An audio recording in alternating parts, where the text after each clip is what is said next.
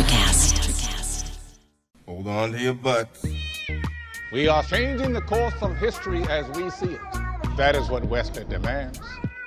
Now, this affects Iris. Iris, where are you? What you feel only matters to you. I do not entertain hypotheticals. The world as it is vexing enough. Iris, I have a tip for you. Don't take drugs! Or Whatever Movies with Wesley and Iris. What up, and welcome to Or Whatever Movies. I'm your co-host, Iris, and I'm here with my older brother, Wesley. Today we're talking a movie from 2022, available on Netflix, Where the Crawdads Sing. Where the Crawdads Sing. I'm going to do this whole thing in a southern accent, you best believe. I think that your southern accent seems subpar to your other accents. You'll get into it. You'll get the hang of it. So what's better as an alternate title for this movie? Is it Forlorn Gump or Forest Swamp? Forest Swamp? Definitely Forest. Marsha's Murder Mystery.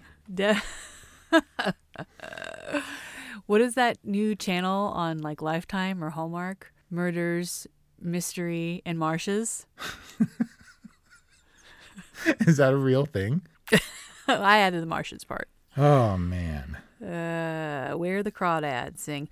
So I saw this movie back in July in theaters. In fact, I went to a dine-in theater in Miami. I was there for a conference because I was really excited about this. Not only had I been kind of following it, but I had read the novel, and I was a big Daisy Edgar Jones fan from Normal People. Did you have crawdads? Gator tots? Tater tots? Oh, you'd think in the dine-in theater in Florida they might have that, right? Gator skewer or something. But no, I had a burger and a margarita, and it was glorious. Just a night out away from the kids. Exactly. Not only a night out away from the kids, but a night out on my own with just me time, as cheesy as that sounds, is just so glorious. I remember I left Miami. I flew to Cincinnati, and I was driving my rental to Cincinnati proper, and I was like so giddy with my independence that I was like laughing and singing at the top of my lungs and like being generally pretty ridiculous in my rental car driving through the marshlands of Ohio. Was amazing. And yet still you were blasting and singing along to This Desert Life all the way, right? How did you know? I totally had Counting Crows on. Yeah, dude, you were all Miss Robinson in your Cadillac Dream. Whoa, were you there? That's so weird. This in a way is a Counting Crows kind of movie, isn't it? In a way back kind of way? No, I mean, it's totally different. But no, this was like if Nicholas Sparks went off on his own and did like a dirty swamp movie, this would be it. And I do think that Crawdads aspired to a Notebook level romance, but I don't think it achieved it. Spoiler. Look, I tried to get Kelly to see this movie. It was based on the runaway worldwide bestseller, which we never read. And she never read, but it wasn't getting great reviews. And I don't want to like take away from the female filmmaking and writing team. And it was written by a lady, and Reese Witherspoon produced it. And it's a female-centric movie and all that good stuff, despite a heavy supporting male cast. But it wanted to be the kind of romance, dreamy. I expected it to be dreamy, like sort of Amelie, Beasts of the Southern Wild, kind of magical swamp. and it was just a little bit more Nomadland. And I fully expected her to like do that thing where on a regular basis over her like inner monologue, she goes and like floats in the swamp with her hair like all flowing out behind her and stuff. And gators don't touch her because she's a Disney princess. A Disney princess? Yeah. Didn't you expect there to be a scene where she's floating in the swamp and contemplating life and looking up at the trees? Well, there was a lot of tree gazing. I could see how she could I can envision some kind of, was it Renoir that had the floating damsel? Come on, Renoir. Man. Monet was the lily pads. No, I'm talking about... You obviously couldn't play the role of Tate's dad who listens to Puccini on his fishing boat.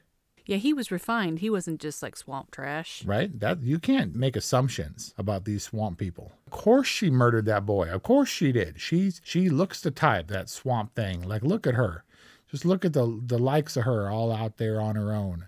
She's horrific to look at in her like flower sack sundresses with the pretty patterns and delicately applied blush and perfect dental oral hygiene. Hideous to look upon. The marsh girl. Did you read Where the Crawdads Sing? No, I'm sorry. This one passed me by. I didn't know about it. I don't subscribe to Reese Witherspoon's book club. Yeah, I went to some screening or another of a Hello Sunshine produced film, and I was all inspired by how Bruna Papandrea and Reese Witherspoon are producers who read. And I was like, I'm a producer who reads. I read. And then they announced in the trades that they had optioned Where the Crawdads Sing. And then later they announced Daisy Edgar Jones, and I was like, oh my God, this is going to be amazing. And I read the book, and I thought it was all right, like the Southern Swamp version of To Kill a Mockingbird. I mean, that's probably commonly recognized, right? You think? Is it the courtroom murder drama about the misunderstood outcast from society? I thought David Strathairn, who we've talked about a lot, from Nomadland to your favorite Godzilla vs. Kong.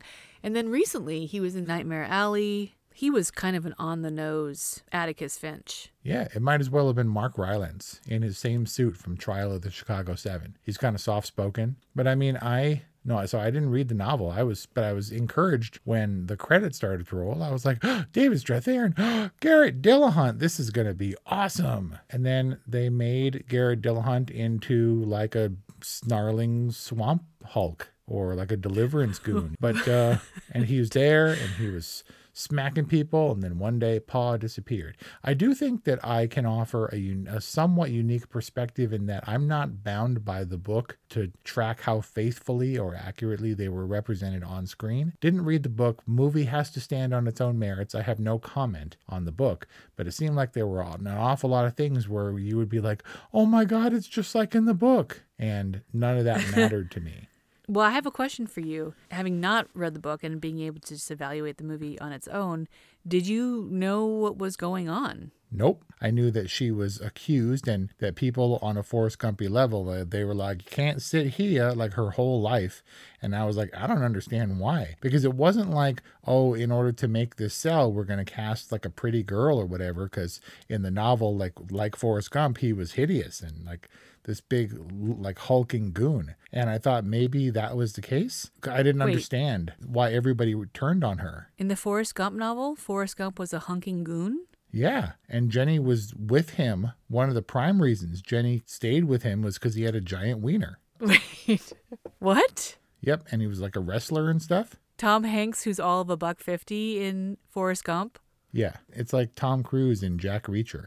Tom Cruise, all of 5'9", with his little heel inserts. And he's tough and fast and all, but Jack Reacher, as is more accurately portrayed on I think it's an Amazon show, is like 6'6" and like gigantic. Weird. Hollywood. They actually talk about his anatomy in the Forrest Gump novel, which, by the way, is it called Forrest Gump? Yep. Forrest Junk? Forrest Junk. For what you're asking, it was all pretty linear, and I didn't not understand that she was on trial for murder. I have to admit that for a second there, we incorrectly identified the murder suspect as Tate, and I was like, wait, Tate is the guy who died? And we were like, oh, wait, no, Chase. No, never mind. And so that made it a little bit confusing. You mean it was confusing that they cast two men who look very similar? Right. In Taylor John Smith and Harris Dickinson? And so when Chase showed up, I called him Fake Tate or Tater Not. And I didn't understand. I was like, so why do we care? Like, why should we be invested in Fake Tate? I don't care. And not having read the book, I didn't know that there was a twist, which I have to say, obviously, if you're listening to this, you've either read the book or seen the movie or both. If it's a faithful adaptation from the book, if you know what's going to happen, it takes a lot of the piss out of the movie, I feel. Because I was like, what do you got for me? Okay, there's swamp beauty shots and stuff, and this girl is set upon by her entire community, and you have no idea why whatsoever. She's like, does this mean we're boyfriend and girlfriend? And she doesn't know anything about life, but she has like, naturalistic foundation and sculpted eyebrows and stuff. Wait, so did the twist work for you? I mean, not really. I figured it out just a few seconds before it was revealed. But I was like, wait, we're time jumping? Who the hell is that? And Kelly Ray is like, that's Marsha or whatever. And I was like, Okay, well, Marsha? the only reason we would be going this far is if she actually did it. Like, we're not going to jump back in time. Why are we jumping forward in time? What's the revelation? Oh, she did it. There it is. So it wasn't a very satisfying twist, and it was like the last few seconds of the movie. But I kind of was hanging on the idea of the murder mystery to get this otherwise pretty pedestrian marsh romp to get me through it, because I certainly didn't care about her family and or her upbringing or Tate going off to college and Chase taking his place or whatever. But even without the spoilers, you press play on Where the Crawdads Sing, and it says violence, foul language, sexual assault depiction. And I was like, all right, well, PG-13, but the sexual assault is coming. And I didn't know who it was going to be. It kind of didn't matter to me. It was Chase, which unfortunately prevented me from using the term that I set out very early, which was that she got Tate raped. Oh. I couldn't use it, so that was disappointing. So obviously a play on date rape. Tate did not take advantage of her. But why didn't he come back? Why did he leave her sitting on the shore in Fourth? Because she was a swamp rat, and he had things to do. He was going to be like a senator or something. His dad listened to Puccini, man. He wasn't going to sit around for some backwoods Marsha chick. His dad may have been cultured for his time and place, but he wasn't like a, do you know who my father is kind of guy. He came from humble beginnings. He was, for all intents and purposes, a humble kind of guy. Why wouldn't he stick to his word? And I'm saying this because I think the one success of this movie was getting carried away a little bit by the Kaya and Tate romance. Now, it's, again, not Notebook level, but I was rooting for them, and the making out and stuff was pretty hot. I'm going to say that there's a proximity attraction thing that happens. She is attracted to the two dudes that on the surface don't treat her like garbage, like the rest of the town mysteriously does. And he knew that he was going off into a bigger, better world where there were other girls who were just as attractive, and he understood, or came to understand at least, that Marsha wasn't the end-all be-all of ladies as far as options are concerned, where she didn't have that perspective. You find people where you are. She had limited options. He found other options. Can't really blame the dude, although something stuck in him. You can take the boy out of the marsh, but you can't take the marsh out of the boy, and he came back for her ultimately because he knew she wasn't going anywhere. And their love, however, his love for her somehow is stronger, knowing that he's got options and yet he still chooses her. And he finds that they're, in terms of their life's ambitions, much more aligned than he is perhaps with these other college co-eds. But how do we excuse or how do we explain Chase's an education level relationship fraud? Like, why do men take relationships so seriously when they have no intention of actually? Is it just like they just love and they get caught up in the fantasy and they don't want to let it go, even though they're living completely double lives? Yeah, she was his like swamp side thing. She didn't have a cell phone or whatever. She didn't talk to anybody. So he can kind of keep her on the side, and she wasn't going to start mucking stuff up. Even though she did. She was like in school or she went and saw him, and he was like surrounded by his dudes and introduced her fiance. But even then, bewilderingly, she wouldn't hold Chase accountable. There was no like, you lied, screaming in his face, wrecking his engagement, helping out the other girl by pointing out his infidelity. He punched her full on in the face, and she stumbled away with like a bruised face after hitting him with a rock and torn clothes when he was going to rape her. And the fisherman was like, I saw that girl right there. She definitely murdered him. Why wouldn't she yell about the sexual assault to anyone who would listen? That dude, he was a witness with blinders on. He saw exactly the wrong thing. Maybe he saw what he wanted to see or what they would see from what they expect from the swamp girl. Sorry, I feel like in a way this is the concept of a woman writing men who are violent and oblivious and deliberate in their subjugation of women. And, it's fine. I didn't read the book, but it felt like, this girl was perfectly lovely and into her own thing where she loved stuff that nobody else loved. And still, the town folk all hated her. Hey, it's Kaylee Cuoco for Priceline. Ready to go to your happy place for a happy price? Well, why didn't you say so? Just download the Priceline app right now and save up to 60% on hotels. So whether it's Cousin Kevin's Kazoo Concert in Kansas City, go Kevin, or Becky's Bachelorette Bash in Bermuda, you never have to miss a trip ever again. So download the Priceline app today. Your savings are waiting. Go to your happy place for a happy price. Go to your happy price, Priceline. It didn't make sense. Is it because you yourself would have seen the virtue of the Marsh girl and you yourself would have identified her and her specialness and No. rescued her with your savior complex? No, she was a grown adult hiding out in the marsh.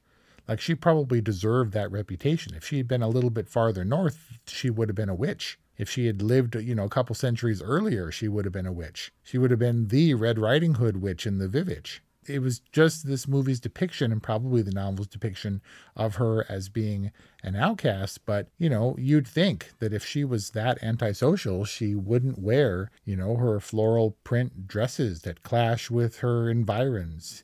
If she wanted to be low key, she would have stuck to camo and wouldn't have had hair which needed such careful tending on a regular basis. Well, she did learn something about femininity from her mother, who was obviously well-heeled, or at least what she was when she decided she wanted to go into the city. Yeah, like she I had guess makeup and pretty dresses and heels. Went for cigarettes and then never came back.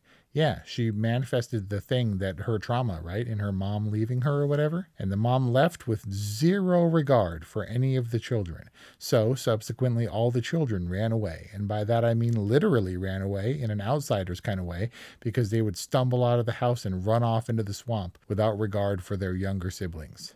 And when mom came back at the end, Kelly Ray was like, "Are you still mad at her?" And I was like, "Of course. There can be no redemption, even as much as she was an illusion for the mom character leaving and not caring what was going to happen to Marcia or any of the kids." Wow, you didn't like anybody in this. I mean, not even Garrett Dillahunt, who just mysteriously disappeared or whatever. I was hoping for good things. And to your point, I guess, because all the dudes were Deebs except for Jumpin', it was hard for me to identify with any of those characters. What about the Tom Milton, David Strathairn character? Not really. He seemed like a function of the movie. He was there to coax exposition out of her because no one else could. She had her love thing with Tate and Chase, but other than that, she didn't really talk to anybody except her lawyer. He was more her sounding board. I could see how he was a function of the film. I could also see how he's some kind of idyllic personification of the law. In this movie, you're not supposed to side with justice. You're supposed to side with a different, more humanistic interpretation of justice. I mean, I do think that this film attempted to subvert expectations it actually drew some criticism for its depiction of the benevolent, peacekeeping Southern black person. Oh, man. And Jumpin' and Mabel have to endure some really horrendous verbal and physical abuse. Yeah, but they just turn the other cheek, no matter what. And so that drew some criticism. I don't really care to comment on that too much, except for the fact that it was not wholly rounded. I don't think these characters were. I didn't get a real sense of hominess or of authenticity to an environment that I have no familiarity with. Is this how it is down south, particularly in the 60s? Don't know. And in that sense, the film is almost portrayed as a true story or as something that had historically happened. I mean, I guess that's just to give weight to the fiction. But if it is supposed to be historically accurate representation of society at the time, I guess, what is it saying?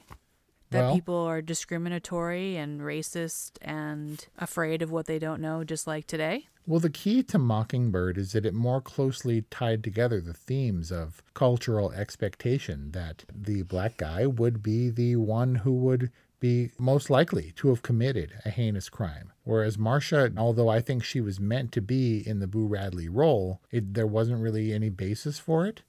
They certainly didn't have evidence, at least as was presented in court. As they put it, no fingerprints is not an implication of guilt.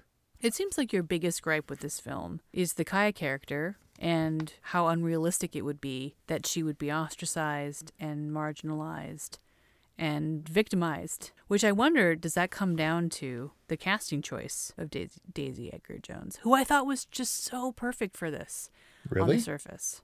I think she looks great on film, and it's kind of her soulful face is something to watch, but I don't know that she is the character that would draw such ire from people.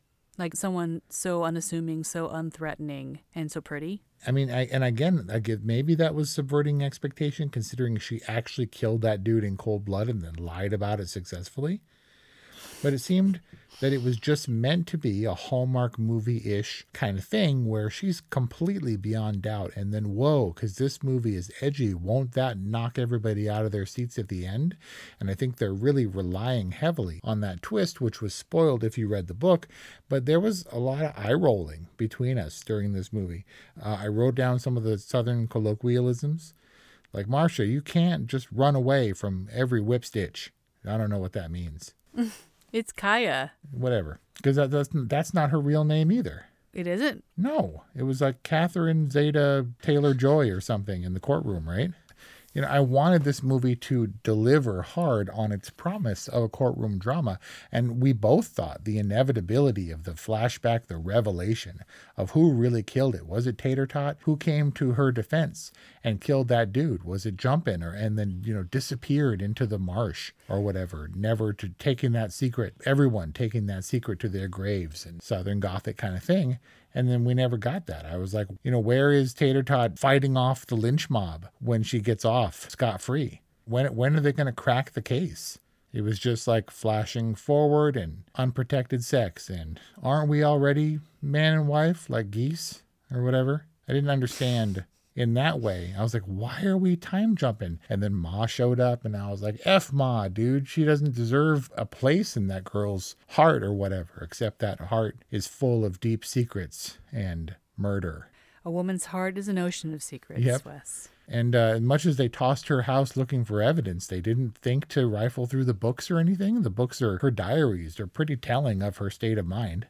Why were the red hat fibers on his clothes at all? Because she killed him. She was rubbing her head on his jacket? I mean, I'm sure that it was an exchange. She didn't lure him up there to look at the stars and then, step over here to the right another 3 feet and then you can see Orion much better. And then he fell to his death.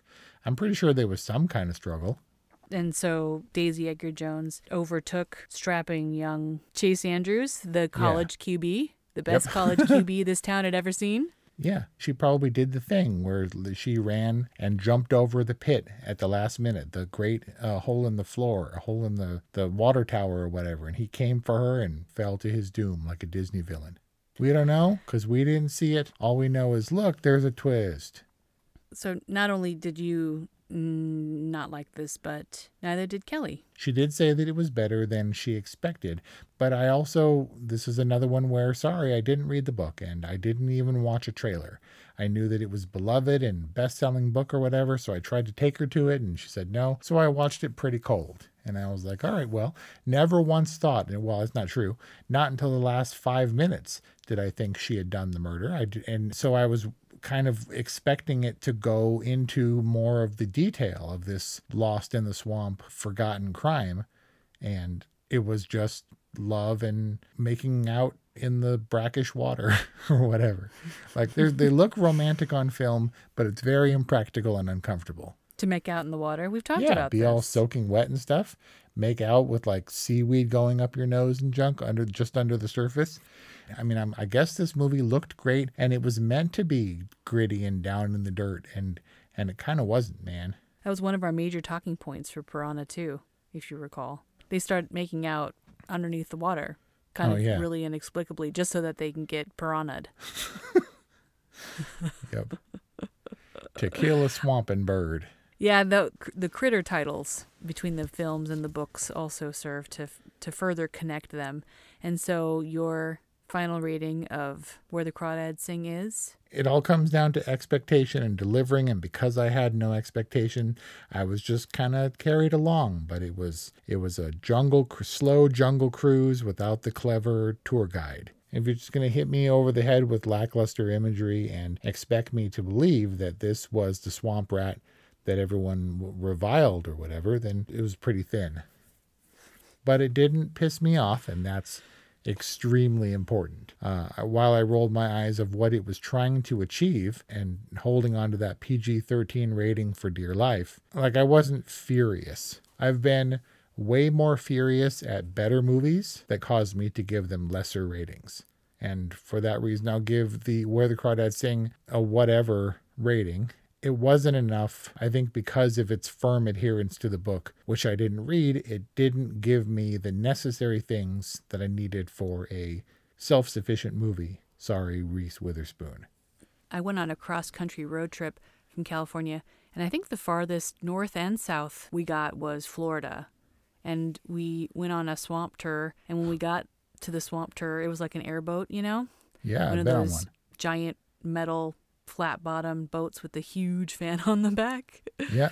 And when we showed up, the tour guy was literally like, "Y'all here for a swamp tour?" And we were like, "What?" And then that became like one of those, you know, just those callback quotes, like for the rest of the road trip, was just like, "Y'all here for a swamp tour?" And what's your exiting statement again? The really weird one where you fade into the background? Oh man, I shot Marvin in the face. That's right. This was like my get the party started Y'all ready phrase. for a swamp tour? Y'all here for a swamp tour?